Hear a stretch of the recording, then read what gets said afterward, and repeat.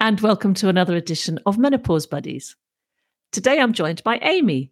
Amy's an editorial content director from the States. She's also the founder of The Midst, an empowerment project for women. But we'll find out more about that later. Hi, Amy. Hi there. How are you? I'm very well. And you? I'm good. Great. Thank you so much for joining us. Thank Now, you. to start, would you like to tell the listeners a little bit about yourself? Sure. So my name is Amy Cuevas Schroeder, and I'm currently based in Phoenix, Arizona, where it's about 110 degrees, pretty hot. Ooh. I know. Not good for hot flashes at all. No, wow. No. But I've got a couple things going on. I have a full-time day job working as an editorial director for a venture capital firm in Menlo Park, California. And then, like you mentioned, my passion project is called The Mist. I'm calling it the gateway drug for the modern midlife experience. So we produce a lot of content about perimenopause and menopause and just the modern midlife experience. And I've also got, I'm raising twin daughters who are 8 years old. Wow. So you're busy then? Yeah, you could say.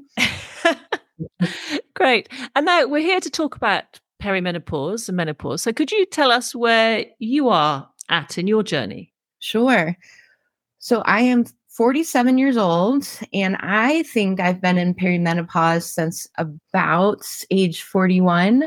I started experiencing symptoms around age 41, and night sweats was probably the most severe. I was just sweating profusely through my sheets at night, and having menopausal headaches and weight gain, insomnia, etc. So I went to a couple of doctors to try to help me get a diagnosis, and it did not go well. So I had to do a lot of my own learning just to figure out that I was, in fact, in perimenopause. And then eventually I did find a hormone specialist who helped diagnose me. Right. So when you say it didn't go well, what happened? Yeah, I went to a general practitioner at first and just told him, my symptoms. And his first question was, "Are you still getting your period?" And I said, "Yes." And he's like, "Okay, well, you're definitely not in perimenopause." And he didn't even actually use that word perimenopause, although I brought it up. He said, "You're not in menopause." And I said, "Well, I know I'm not in menopause because I'm getting my period, but it's, I have all these symptoms that I believe are perimenopausal symptoms." So I just felt, defeated, and he didn't have any answers for me. So from there, I went to an OBGYN, and she basically the same thing. Like because she specializes in delivering babies. I didn't know that means that she also does not specialize in menopausal care, perimenopause. So she asked me the same questions about my period, and I got nowhere. So I just, for months, I just felt defeated, and like what I was going through wasn't valid. It wasn't true. But after having done a lot of research and talking to some friends, I just kept at it and finally found a perimenopause specialist in Chicago, which is where I was living at the time. And then from there, everything changed and got better. Wow. And would that be quite common in the States, or would it be Yes. specific to each state? Would each state have a different protocol for perimenopause? It is. Good question. So, since that experience for me 6 years ago, I've done, quite a lot of research, quite a lot of reading, quite a lot of writing. Actually, I did a series called My Adventures in Perimenopause, for my blog as well. And what I kept hearing over and over from other women who were, experiencing a lot, similar symptoms and similar experiences of just trying to get a diagnosis, Mm. from doctors, I would say it feels very common. It's getting better, but it feels very common that in the United States, especially if you're not in a major city, um, that just trying to get a diagnosis to explain why you're experiencing, many common perimenopause symptoms it's just very hard to do, almost impossible. So I would say, by and large, there's a lack of awareness in the United States about what perimenopause is. And what I keep hearing continually, and now especially since I've been building the myths and building our perimenopause awareness content, that I hear from our readers who are primarily American women saying, why are we not talking about this? Why do our doctors not tell us about this? And for us, it's largely coming down to the fact that doctors are not learning about menopause and perimenopause in medical school. I've talked to some doctors and they say, yeah, we spent about, maybe 15 minutes on that topic. So there's a lot of awareness there. Luckily, though, because I think America is such an entrepreneurial country, and there are millions of women going through perimenopause, there's a swell of women's health startups that are basically taking matters into their own hands. Largely women who are doctors who are saying, I went through menopause myself, and even for me, there's lack of support and resources. So a lot of companies are coming about now where they're creating menopause health support through telemedicine. So largely, through the internet. But it's exciting to see that happen. And because of that, I feel like there's a movement going on in the US that's similar. This not quite as far along as the movement in the UK, but I feel like we're slowly but surely getting there. Brilliant. That's exciting, isn't it? Because when women get the bit between their teeth, then things will happen. And exactly. Yeah, yes, exciting. Great. So back to your story. So you, on the third attempt, you found a doctor to listen to you, and then what happened? Yes, when I finally found a menopause hormone health specialist, it's basically like a group of doctors and nurse practitioners in Chicago at Northwestern University. I felt like within the first 5 minutes, they just understood everything. And it was just such a feeling of relief that just made me feel like what I was going through is real and that it's uncomfortable. And it was just nice to be acknowledged for that. So when I had my first appointment with that group in Chicago, they asked me a lot of questions, did an exam, and then by the end of the session, they decided to put me on progesterone to start and see how that went. So I did that. And then at a follow-up appointment, it was then that they prescribed me estradiol patches that I applied twice a week. And so I was on the estradiol patch for probably close to a year. And it definitely made a difference in helping to minimize my symptoms with night sweats and menopause headaches. But I was still experiencing those symptoms. It just basically helped to reduce those symptoms or the severity of them. And so I went back to the doctor, and she ended up, after actually several more follow-up sessions, she ended up putting me on the pill continuous cycling. So basically I take the pill every day so that I get a little bit more estrogen than I was getting from the estradiol patch. And so now on continuous cycling of the pill, I've seen even better results. My night sweats, I still have them, but whereas I would say pre hormone treatment, I was having severe night sweats, like probably 6 out of 7 days a week. I'm now at this point probably having night sweats maybe 2 to 3 nights a week. So anything is progress for me. That's really interesting because I haven't heard of the pill being used Yeah, I know. as a It's interesting too. yeah, really interesting, and I guess it makes sense, doesn't it? Mhm. It's that journey, isn't it, as a woman finding out what works for you. But Exactly, and like, I'm gonna keep going. I actually have an appointment, next week with a new startup, a women's health startup called Femgevity, that's based in the States, and they are a telehealth platform for women in menopause. So they actually have, some genetic testing involved with their, uh, treatment plan, and, I'm excited to do that, and they have a more, I guess you could say, holistic approach to menopausal treatment. So we'll see how that goes.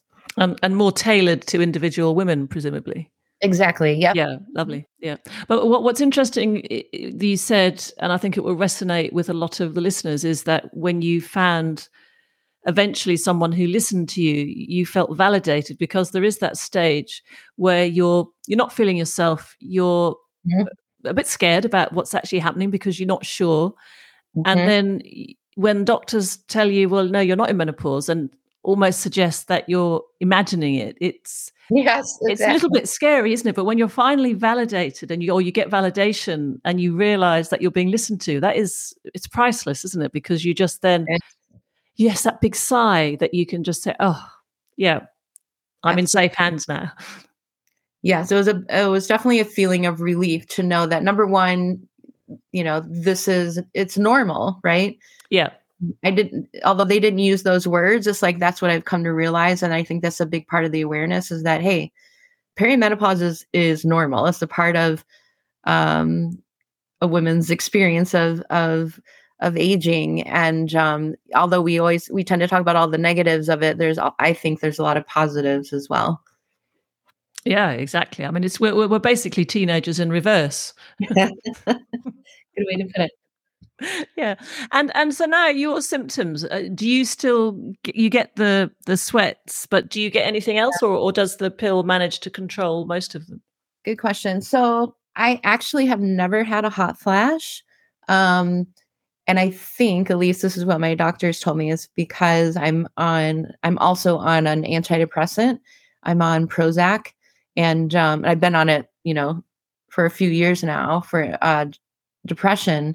Hmm. Um, and so apparently some antidepressants can actually prevent hot flashes.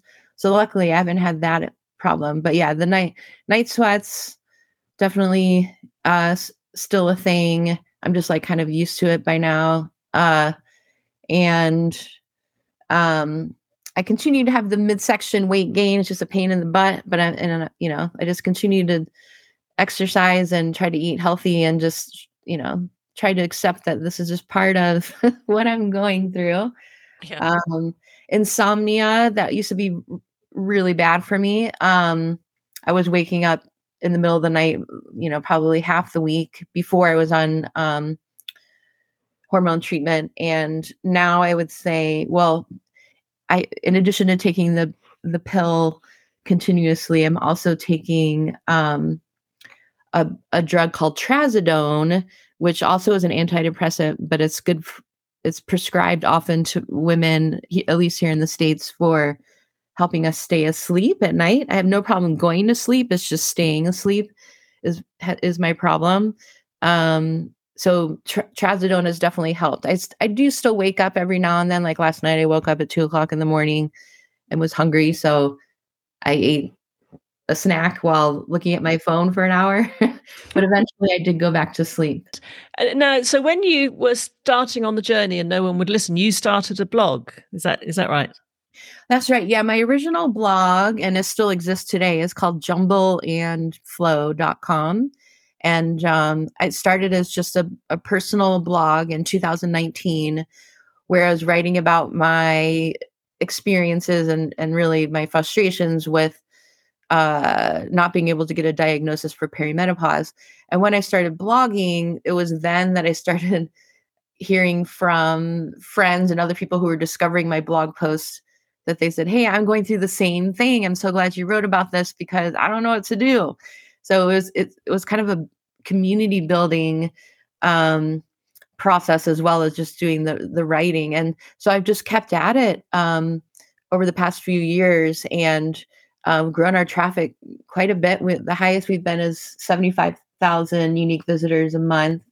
But we also now we're about to rebrand ourselves and call ourselves the Myths. So that's why I'm running something called the Myths Substack right now. But eventually, we're going to launch a dedicated site just to the Myths. Brilliant. And what's going to be the difference? Yeah, good question. Basically, we're going to transfer all of our content from Jumble and Flow over to the Myths. We have more than 200 blog posts about women's health in midlife that we're going to transfer over. But the brand, we feel like the term the Myths more immediately communicates that we're targeting women in midlife.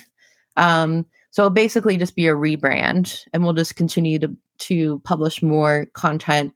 And we'd love to be able to build more of a, community aspect for the Mist as well. Wonderful. And are you still blogging regularly about your experiences? I am. Yes. Actually, let me think. I feel like now a lot of the content that I'm writing about is related in some shape or form to perimenopause. So like I just wrote a book review about a book called The Upgrade, which is written by an American doctor her goal is to reposition menopause as an upgrade experience in life. And let me think, I also just wrote something about some research done about when is the happiest age in life for people around the world. And the average unhappiest age is 47, which I am. I'm 47. Oh, wow. That's interesting, isn't it? Yeah. So with doing that research and writing about that, then, I always tie in the perimenopause experience as well. Yeah. So that's a great font of knowledge for people to find out all sorts of stuff from. Yeah. I mean, and the good news is that after age 47, on average, people around the world become happier.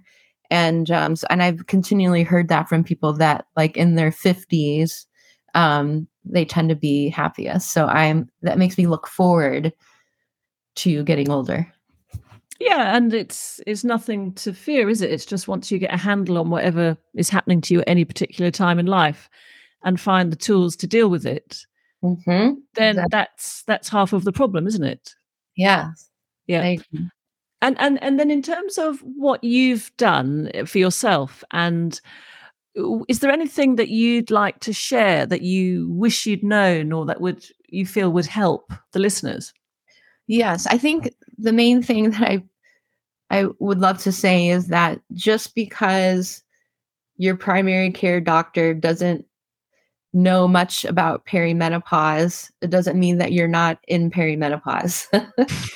Yeah. And I know this is going to change with more awareness in the years to come, but right now I just feel like that's where we are. That's where we're at in the United States, at least.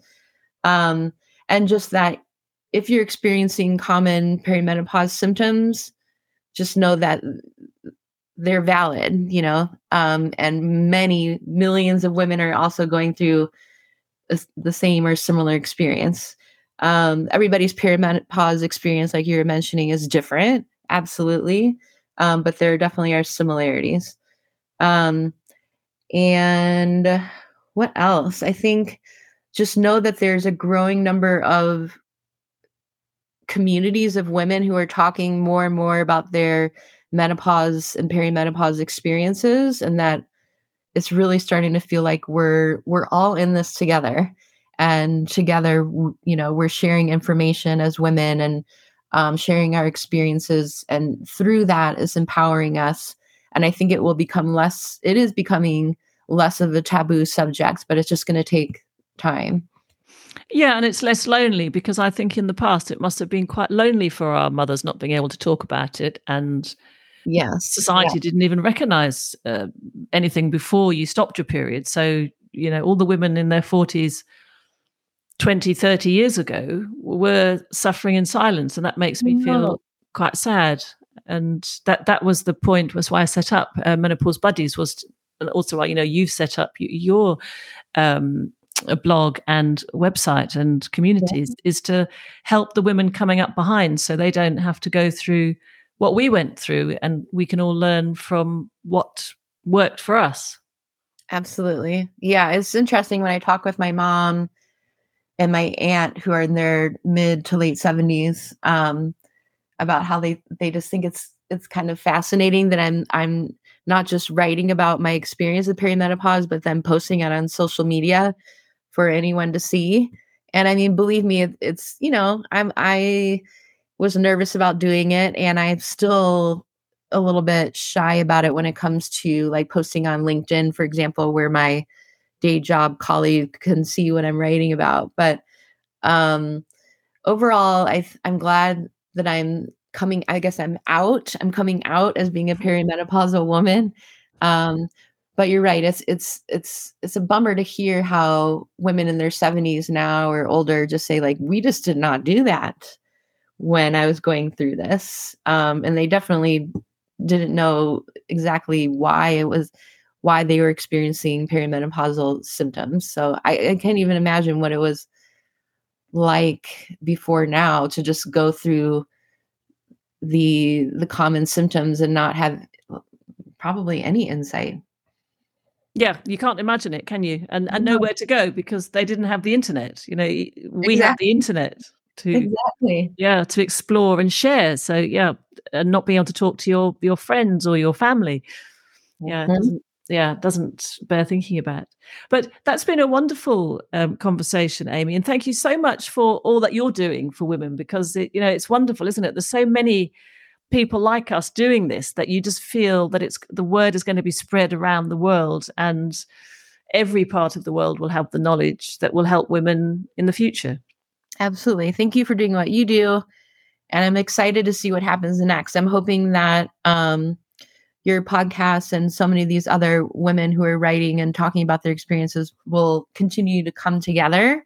And we're not competing against each other, are we? We're all in this together. Exactly, we're helping each other, and the more the merrier. From my point of view, and Oh, great! Thank you so much. Great, thanks for joining us today, Amy. You bet. Bye-bye. Bye. I really enjoyed chatting to Amy and learning about her perimenopause journey. If you're experiencing the same problems as Amy in getting someone to listen to you when you know you're going through perimenopause, do keep trying and do believe that you'll find the answer eventually. If you'd like to share your story on Menopause Buddies, you can contact me on annie@menopausebuddies.co.uk. Please do like or comment on Spotify to let me know what you think of the podcast.